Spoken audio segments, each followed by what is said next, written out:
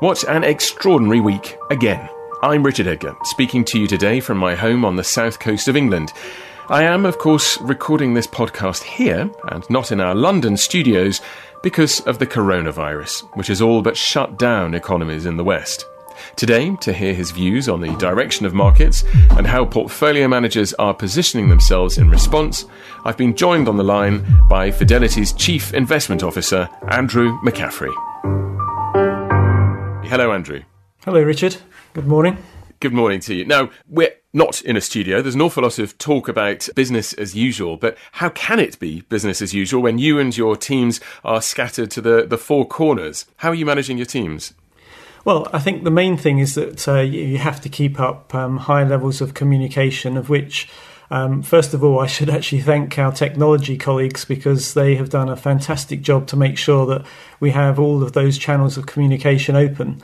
What's really impressive is that, if I'm honest, everyone has really upped the intensity of what they're doing, that the levels of communication across both electronically in terms of email, sharing across different other mediums has been quite phenomenal. And what it means on a day-to-day basis is that we can continue to share ideas, actually think about what does the latest moves in markets mean. Are there opportunities starting to appear where we should be managing risks that most closely could be of challenges for our investors across different portfolios. And overall, I think what's been really impressive is that we've actually managed to very quickly ensure that we're in some ways increasing communication, increasing that level of focus because, one, markets are moving so much, but also for us, we understand that we have to work that little bit harder to make sure that everyone's getting the insights and sharing their thoughts through the course of what is a very extraordinary time. You mentioned the incredible moves in markets, and we spoke to you when the full impact of the virus was just beginning to dawn on investors in Western Europe. We've had yet another week of extraordinary moves in markets. They've been ricocheting off the fiscal and the monetary intervention that's come left, right and centre. Can you put into perspective the scale of what we're going through? Well, it is extraordinary that when you think about the percentage losses that we've seen across a number of stock markets around the world, and obviously in the largest ones that seeing at their worst over 30%, and still within sight of that. It means that enormous amount of wealth destruction, but it's actually the underlying effects of the income that's been lost, the activity, and that economic activity itself that produces the income to pay debt, to pay employees, to keep everything ticking over. Obviously, the intervention from governments to pick up that effects immediately has been very impressive. When we think about that breakdown between monetary intervention, which again has been quite extraordinary, greater than we saw in the global financial crisis only 12 years ago. Delivered incredibly quickly as well. I think that's a really important point, is the speed has been truly breathtaking. But I think it's because they realise the extent of the damage and the fact that you're closing down economies. So we will see some fairly dramatic numbers in terms of GDP growth deterioration, some very big quarter-on-quarter negative numbers appearing as time develops. Obviously, by then, they will be looking back. So the key thing now is to try and ensure that you can keep that level of activity within economies that is possible being maintained, but also to support individuals and businesses that will be very badly impacted. And I suppose just there again to divorce between monetary and fiscal policy. The monetary policy, it really is looking for it getting into the right hands to ensure the markets can function, that those who need funding can actually get that. And maybe we'll come back in a second to some of the signals around that. On the fiscal policy, this is a degree of getting the money into the right hands. As an example, the UK announcing effectively 15% of GDP, the 330 billion that we saw announced to support across the economy and across businesses and individuals. That these are extraordinary numbers. but it's actually getting them into the right hands. So some of the practicalities still need to be worked through, and obviously there's risks as well as obviously a great speed by governments to actually try and do that, but it will have its practical challenges in being achieved. So some details still to be worked out, but my impression is that the overwhelming action that has come from authorities, it seems to have changed the tone, certainly amongst our investment teams at Fidelity on the daily calls. There's been, I think, quite a noticeable change in the mood on those calls. Do you want to take me through what your perception is? Yes, I think that... Again, when we spoke in the last couple of weeks, that I've mentioned that move to almost whatever it takes, and we have seen incredible moves and even the use of those words from certain leaders. I think what you've seen that do is as we've touched on some of these signals, that volatility showing signs of now starting to roll over, or at least not seeing that acceleration on the upside. We've seen some of the funding spreads, whether it be on cross-currency swaps, whether it be through the relationships at the front end of yield curves in the forward rate agreements versus overnight index swaps, showing signs of calmness. And I think that what's also for our teams is that as the dust starts to settle a bit, as you can start to run analysis of who has those really strong balance sheets, who are going to get aid, who are in a position that looking through this that potentially could be very well placed, then it starts to throw up that position portfolios look for new opportunities, which was very difficult. We look back a couple of weeks and just how challenging it was to try and draw some of that together. So I think that's encouraging, but there are still challenges that we have to work through. There's still the unknowable elements around how COVID-19 is progressing, the length of what this will mean for economies. We're still going to see some pretty horrific data appearing at times over the next few months, regardless of the short term. So I think that again, this is about looking for the idiosyncratic opportunities, that finding those companies where they've already managed themselves well, they'll be very much able to survive and could be in a position to clearly come out, hopefully, the other side in a very strong position. We'll come to those investing questions in a little while, perhaps. But just to sort of try and understand the current situation a little bit more, you've given some of the data that you're looking at that suggests that, for example, the swaps, that the liquidity that the central banks have made available, well, that the Fed has made, for example, on the dollar available to other central banks, that is beginning to work. In general, fixed income markets seem to have seized up at one stage. Has that now eased? So in some places it's certainly improving, but it is still pretty challenging. Some of the things that we look at of the relationship between how the CDS are trading, so the credit default swaps, against the cash securities. And you found that as we were going down, especially through last week, the cash securities were very challenged and underperforming. As we've seen the bounce back this week, that we've seen them continue to do that to a degree, and that I think we'd like to see some signs that you're actually having that relationship improve and that cash can perform well. So there's still signs that there's stress, maybe that the degree to which holdings and the ability to take them onto balance sheets to be new buyers of those is still taking time to feed through. You're also finding that when it comes to the dollars getting to the right place, there still seem to be problems for some of the European banks to be able to access some of the dollar funding they need at the shorter end of curves.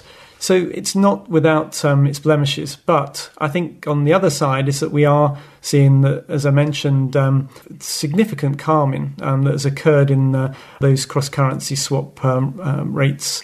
In some of the other shorter term relationships, in terms of some of the liquidity that we are starting to see. So, seeing a little bit more starting to trade around those bid to offer spreads. And it's definitely improved, notably in equity markets as well, of recent days.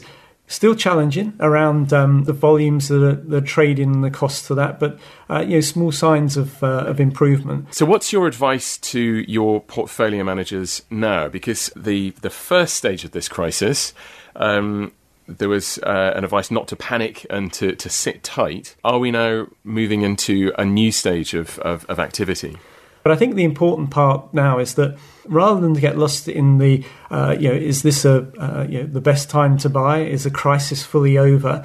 It's to start really looking at those individual opportunities and saying, well, actually, do we have those positions in the right companies and those that are already seeing signs, whether they are going to be able to weather this efficiently, whether they're going to be supported in some way, whether they're going to be in that position to come out of this in a hopefully in a stronger place as we see economic activity in the future pick up.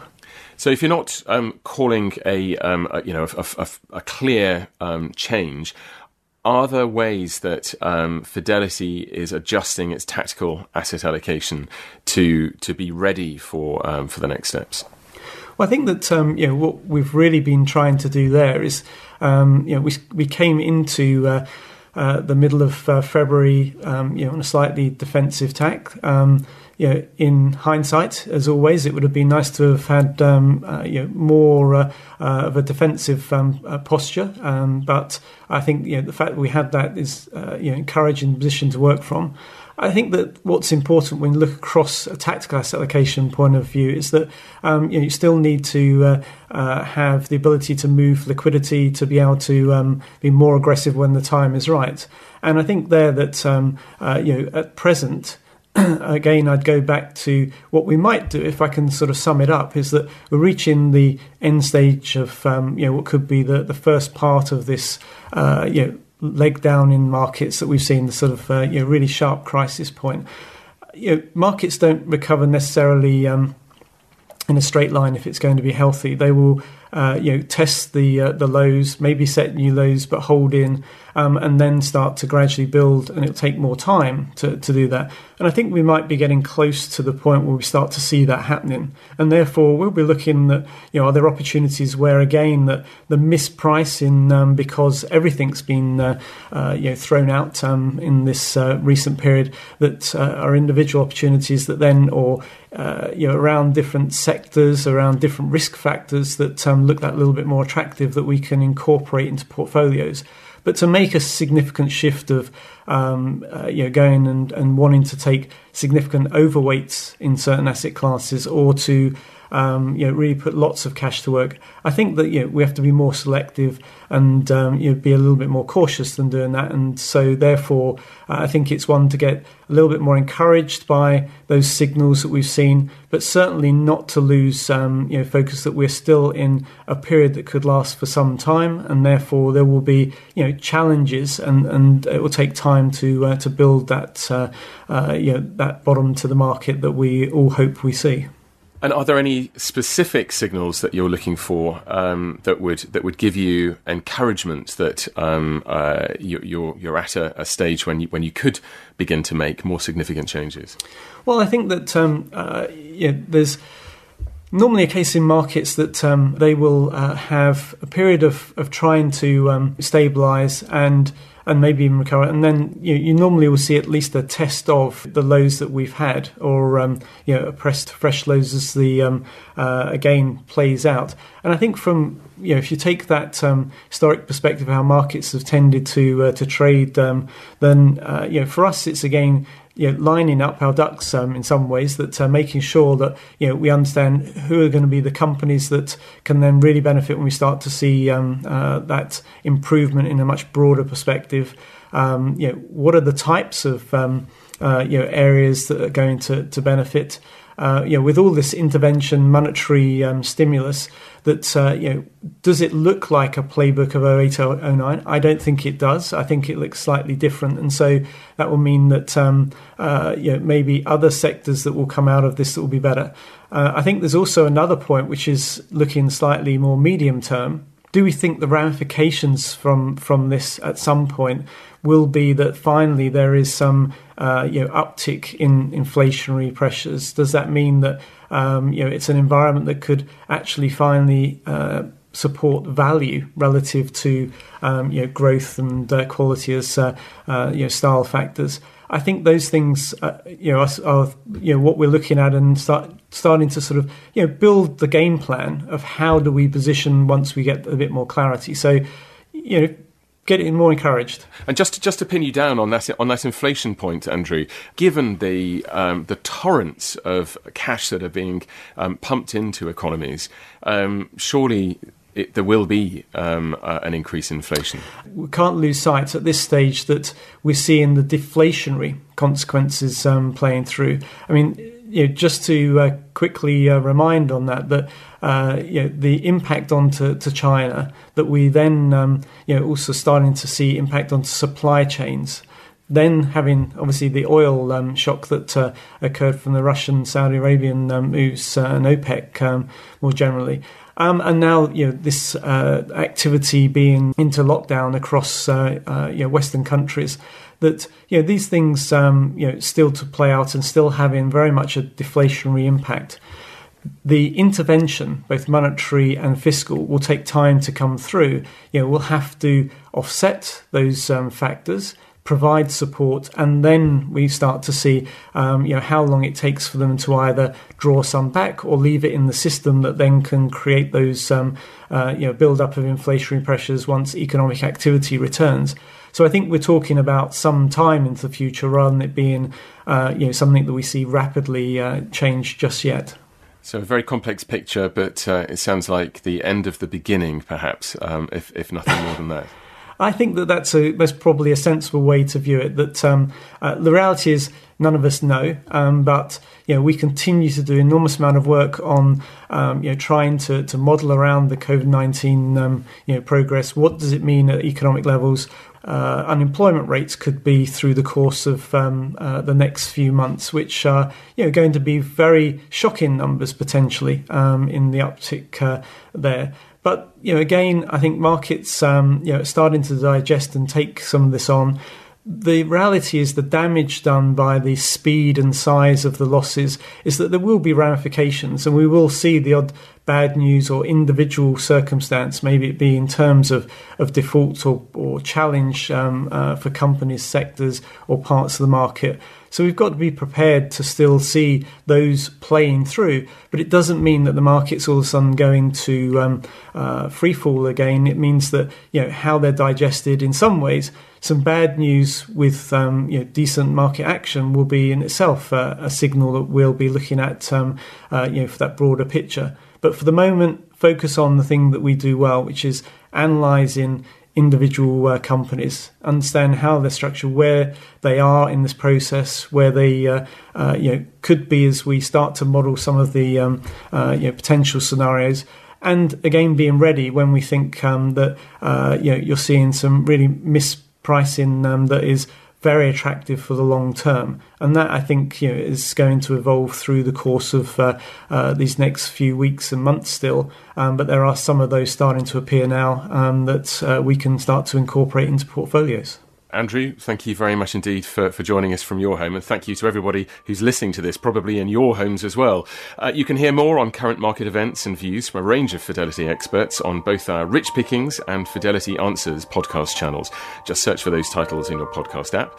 You can also read plenty on the latest volatility, responses to the pandemic and the ideas emerging from it online at fidelityinstitutional.com. The producer from his home in South London was Seb Morton-Clark, with production support from Alex Wilcox, also in London, and Madison Fletcher in Chichester. Wherever you are, stay safe and goodbye.